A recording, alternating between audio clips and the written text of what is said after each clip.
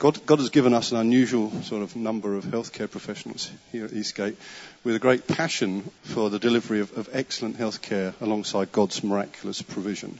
And if you have to say, if you put in front of something in our nation, in front of our government, and impossible today, it probably would be the National Health Service. Everybody's trying to fix it, but they don't know how. The resources are just simply not there to meet the demand. It's not necessarily an easy place to work in at the moment. But I want you to start to imagine what it would be like if we could release the resources, limitless resources of heaven, into that environment. With the wisdom of heaven and the ideas of heaven, the creativity, and put alongside that many, many healing miracles that will reduce the workload of the health service, then I think we've got a package.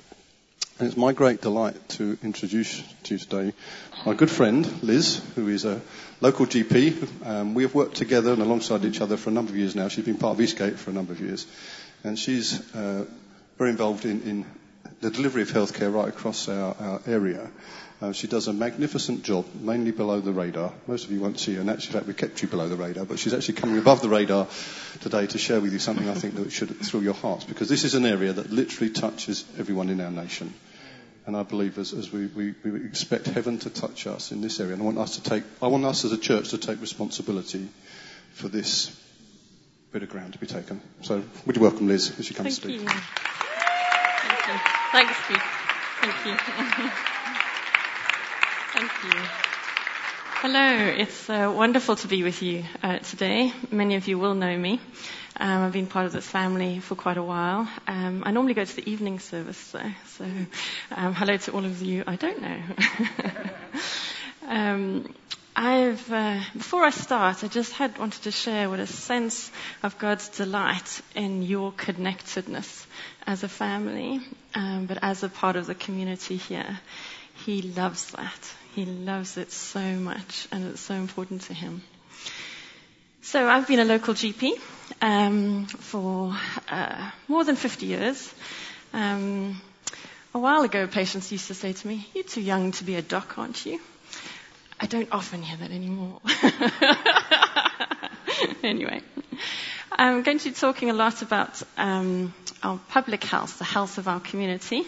But I do want to, from up front, say I'm not a public health expert. I'm a GP. So today I may raise more questions than I necessarily give answers. But I'm more than happy to chat afterwards and to take questions after the service. Just come find me. So you may hear from my accent that I grew up in South Africa. Hello to all of you out there. My father worked in primary care in South Africa, in the poorer areas, in townships and settlements. So I grew up with his passion and excitement about trying to help people and improve things. I studied in Cape Town and came over to London as a young doctor to further my studies. But while I was in Cape Town, I saw the effects of poverty and inequality on health. And I have seen young children affected by malnutrition, with bloated stomachs in hospital. I've seen young children with burns because they are having to live using paraffin lamps because they don't have electricity. I saw teenagers caught up in the crossfire with gun injuries. But I also experienced fellow students not able to afford to go to see the doctor because they didn't have money that month. So that background makes me very grateful and hugely appreciative for the NHS because we have some measure of equity and access to healthcare in this country. I also hugely admire the heritage we have in this country of individuals who've made a massive difference.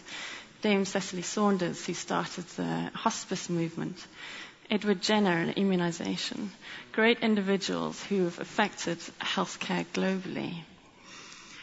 So this morning I want to focus though on our area, our nation, and particularly why am I coming to talk to you? It's because I believe that our community has a huge role to play in the health and well-being of our society. So next slide. First thing I want to do is just say thank you and well done for all of you working in the front line in health and social care. Doctors, physios, nurses, midwives, countless people. But also the domiciliary care workers, the people looking after people in their own homes. Also those of you working in gyms and helping people become more active.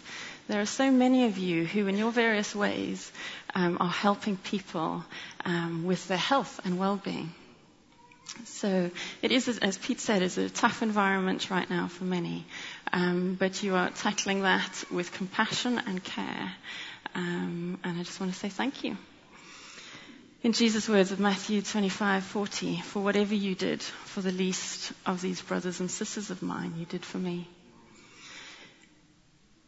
But we all know, and if you're anything like me, you want things to be better. I do sometimes drive the people around me mad because I can always think there's something else we could be doing, something that could just be a little bit better. And I think all of us acknowledge that actually things can improve within our health service. We need better health outcomes. So nationally, we are looking at new models of health and social care. If we can go to the next slide. So why do we need to look at new models? We have significant challenges, but with those challenges, they bring opportunity. So one of the big challenges is finance. Many areas of healthcare, the budgets are in significant deficit. That is certainly true locally. We spend a lot of money on healthcare in this country. We don't spend as much as the top performing nations do as a percentage of GDP. But there are huge demands being made on the public purse. So these are very challenging times. In terms of the workforce challenge, some of you will know that it's not that easy to see your GP anymore. We need many more nurses. We need more GPs. We actually need more consultants in certain areas. But we also need more care workers. In the north of Kent, there's a particular difficulty with accessing care workers in the home environment, and that we are in desperate need for people to do that work. So when we start to look at new models of care, we need to start to look at, well, why do people need health care? What are the causes? And what are the causes of the causes?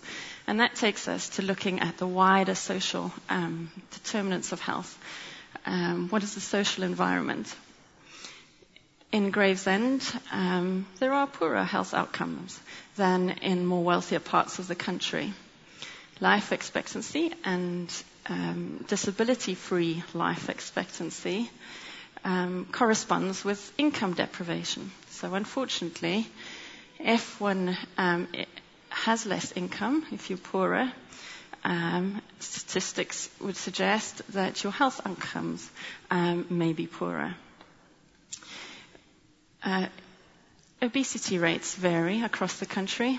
Locally, I'm sad to say that 22% of children in Gravesend have obesity. More than 26% of adults suffer with obesity. We have huge challenges around physical inactivity. We just don't move as much as we should. So as a GP, I started to look and challenge myself at what I was doing. I love to walk. As you can tell, I find it very hard to stand still. So I am happiest moving around. But when I'm working all day, I can spend 12 hours sitting. That's not terribly good for one's health. So there are changes that one can make. I walk frequently now to the office. Any excuse to stand up, I take that opportunity, as well as walk and swim and actually try and take care of myself. But those social things all affect our health. Another thing we need to consider when we look at new models of care, this is not all about the top-heavy end of hospitals. Actually, we've over-medicalized a lot of things, and internationally that's becoming more and more recognized. If we look at the basic causes of what is causing our health, we need to offer different solutions.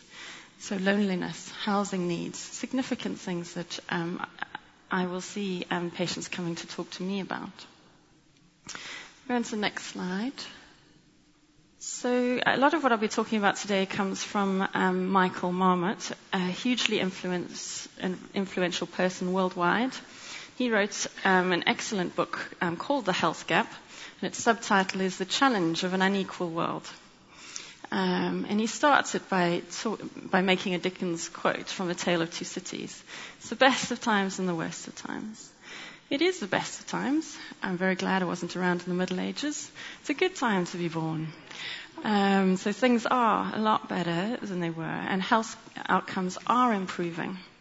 But they're not all equal, and we have huge inequalities. Within some parts of our country, for example in London, in Westminster, there's a 20-year difference in health expectancy between some parts of the population and others. That's enormous. That's the same difference as a woman in India and a woman in the United States. That's in our country, in our capital city. In our area, the difference in life expectancy across Dartford, Gravesham and Swanley is 10 years. So from Crockenhill and Swanley, they do really well. Northfleet, Gravesend area, the average life expectancy, 10 years less.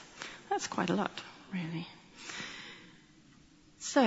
But what I like about Michael Marmot is he's positive, and there's always something we can do differently. And these are his words. He said, armed with knowledge, we can transform a season of darkness into light. So if we move on to the next slide, please. So I just want to talk a little bit more about the social determinants of health, because healthcare is too important to just leave up to us GPs. It is about our community. Preschool education, phenomenally important. It's actually important for everyone. Most people could get a benefit from preschool education. It improves your cognitive potential and the way your mind works for all people. But for poorer people, they get even greater benefit out of that. Education in general, there's a graded relationship between the number of years you spend in education and the length of your life. As we saw in BBC News, surprisingly, perhaps for some of us, those who have not completed a secondary education actually have a higher risk of dementia. 9% increase. That's phenomenal. We think that's perhaps because of a cognitive reserve. So when you're studying and when you keep learning, you build up a bank account that you can draw from later on in life in terms of your memory and your ability of your mind. And it's seldom too late to do anything. So actually learning, for all of us, if we could continue to be learning, that really helps our mind and helps our health in the long term. There's some extraordinary thoughts about education and some sad facts. While healthcare generally has been improving, for white men with little education, their health in general has been in decline. We also know that many of the health inequalities that black women are facing and have suffered can be linked to less educational opportunity. But poverty does not have to be destiny. In Tower Hamlets, locally, they've been determined to break this link between poverty and poor school performance, and they're doing it. They're achieving good grades. It is possible to intervene, and we need to do that, not only for our grades, but actually for our health. Housing, sadly, we all have now seen the effects of how housing can affect our lives. The Grenfell Tower highlighted to us a stark difference between portions of our population and the effects on our very lives. We have a housing crisis in the country. The good news is there's lots of housing being built locally. That has enormous challenges that comes with it. By 2030, the plan in Dartford, Gravesham and Swanley is to have 24,000 homes. That's 58,000 people. That's a lot of people. So we need health workers, teachers, everything else that goes along with it. And I'm sure with those people will actually come those resources.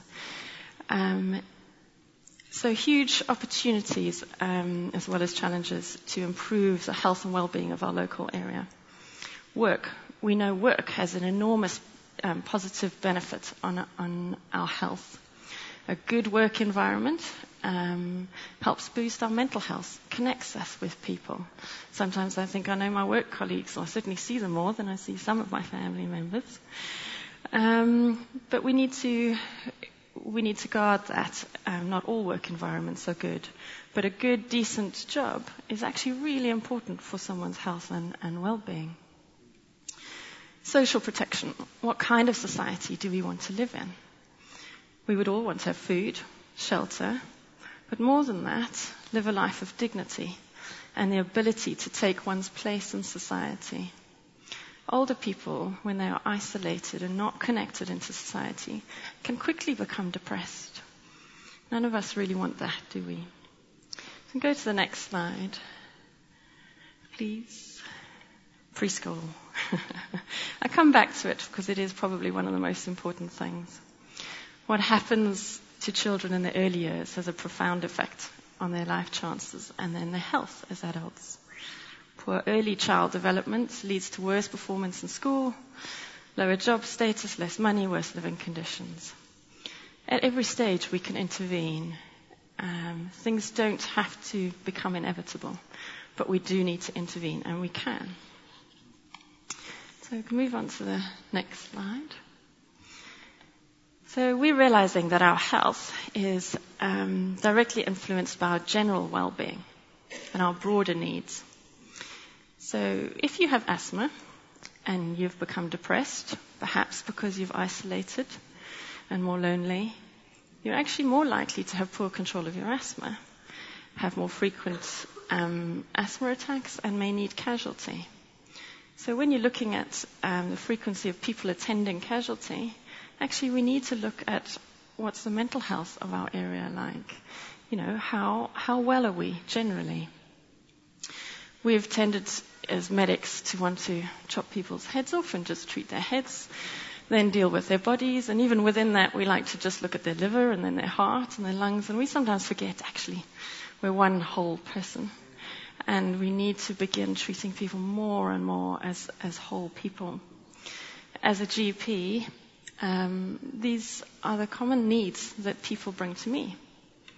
Loneliness, housing needs, relationship problems, self-worth issues, mental health, huge needs out there. Now, Kent actually has a very good website called the Live It Well website. And one of the things they put on there are the 6 ways to well-being. And a lot of them you would recognize as familiar to us. They talk about giving. Giving is very important, is acknowledged as being good for us, for the giver. Connecting with your friends, connecting with your family, making sure that you take time to connect with the people who feed into you, into your life as well. Taking notice, stopping and smelling the roses, looking at the sky, at the clouds. Really essential for our health. Caring for our planet, actually important for us. And as I talked about earlier, keeping learning, keeping your mind active. Those are things that are important for you. And one of my challenges this morning is because I know you have a heart to help people. But are you looking after yourself? Because actually if we looked after ourselves, that's the first step. So are you connecting? Are you taking time out? Are you taking notice? If we move on to the next one. So when we start to look at new models of care and we want to think, is there a different way, slightly different way of doing things? There are a number of people around the world who are doing things in a different way. So if we turn first to Alaska. I'll deal with, there we go, there's Alaska. Thank you. So Alaska, they have a NUCA system of care.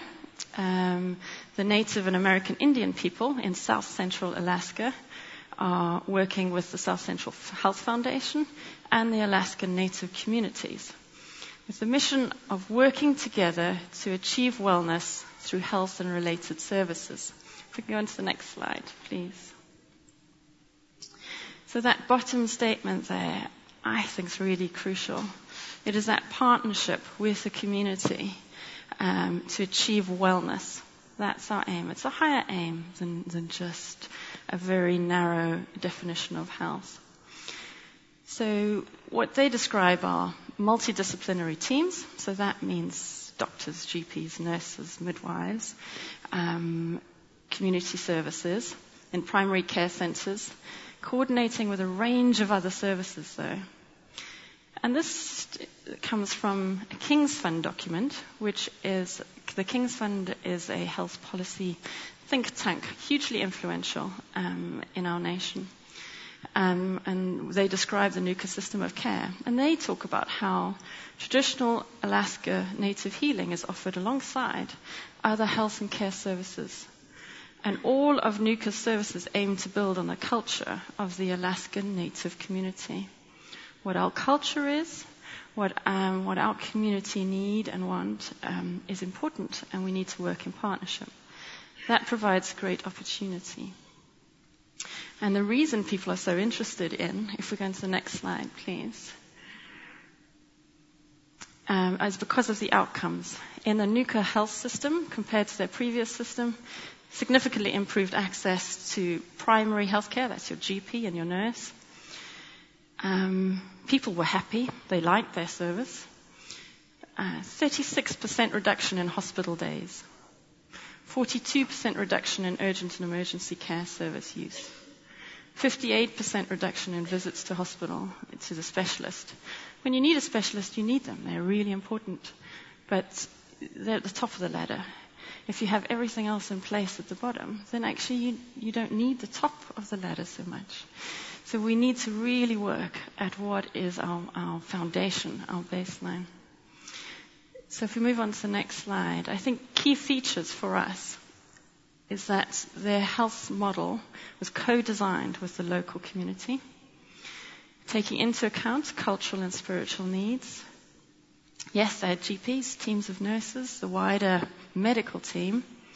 They also have behavioral therapists.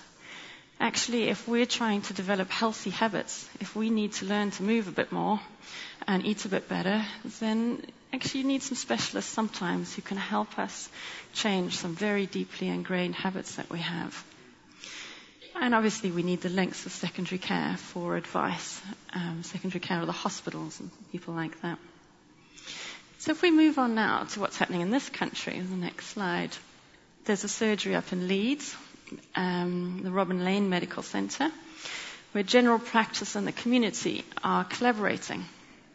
They employ 9 doctors, 50 people, 13,000 patients and growing.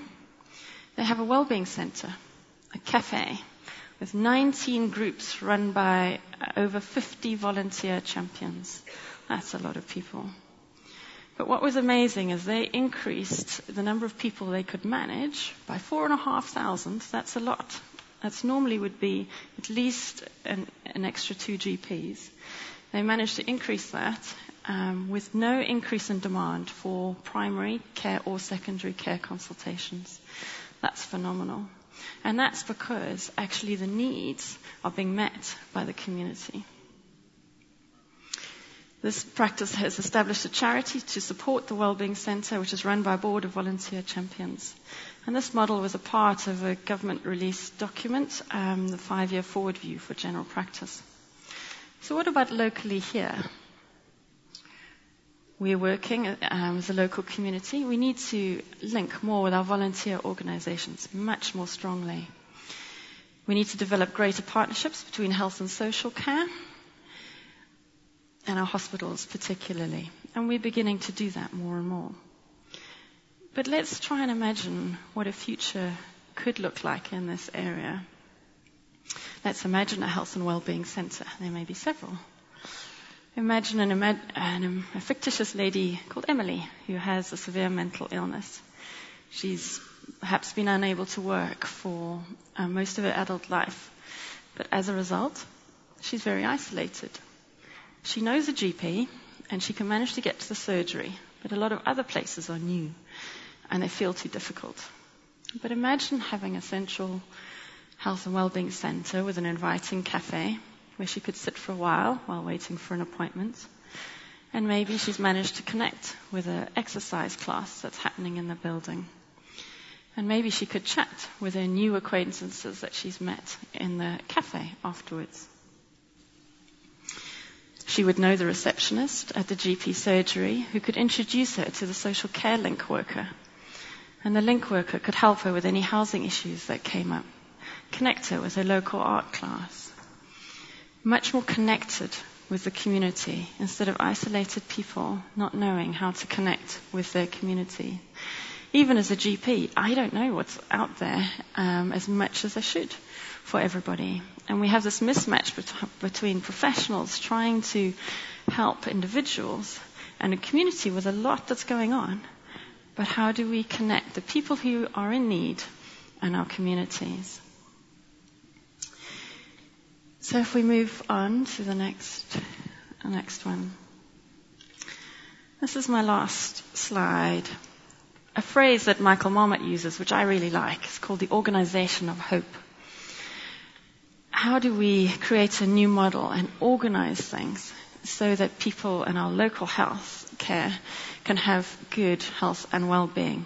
How can we reduce the inequalities so that it's not 10 years difference based on how much, 10 years life expectancy difference that isn't based on how much money you earn? We need to work together in collaboration with our community if we're going to really achieve this and make a big difference. I fundamentally believe we can, and that we will. But you need to also take care of yourself. I need to take care of myself. I need to go walking. I need to put it in my diary so that it happens. Because if I'm only working 12-hour days, 5 days a week, and I get sick, then somebody else is going to come look after me. So actually, we need to look after ourselves. But what excites you? What are you passionate about? Healthcare is just too important to be left to the GPs amongst us. It is our community as a whole. I really want to thank you for the word that came up earlier. I do think that was very timely. I fundamentally believe that this is the beginning of something new. And as we were worshipping, I just want to share a vision or a picture that God gave me. And showed me this rough sea. I like a rough sea. It's probably a good thing. And it was quite windy. Again, I like the wind. There's something about God's power and freedom in that. And as I was standing on the beach, this big turtle came out of the sea, landed on the beach. And I realized the turtle was going to build its nest, to dig a nest in the sand and to lay its egg. And there were all these people around cheering as the eggs hatched and as these little baby turtles made their way to the sea. And we know it can be a tough time for little turtles as they make their way into the sea. But actually there were people around to help and to help them get there, to achieve their aim. So I think that's a really positive picture that God is on the move, that He is birthing something, and that He wants all of us to be involved and to build a really healthy, well and vibrant community. Thank you. That's it.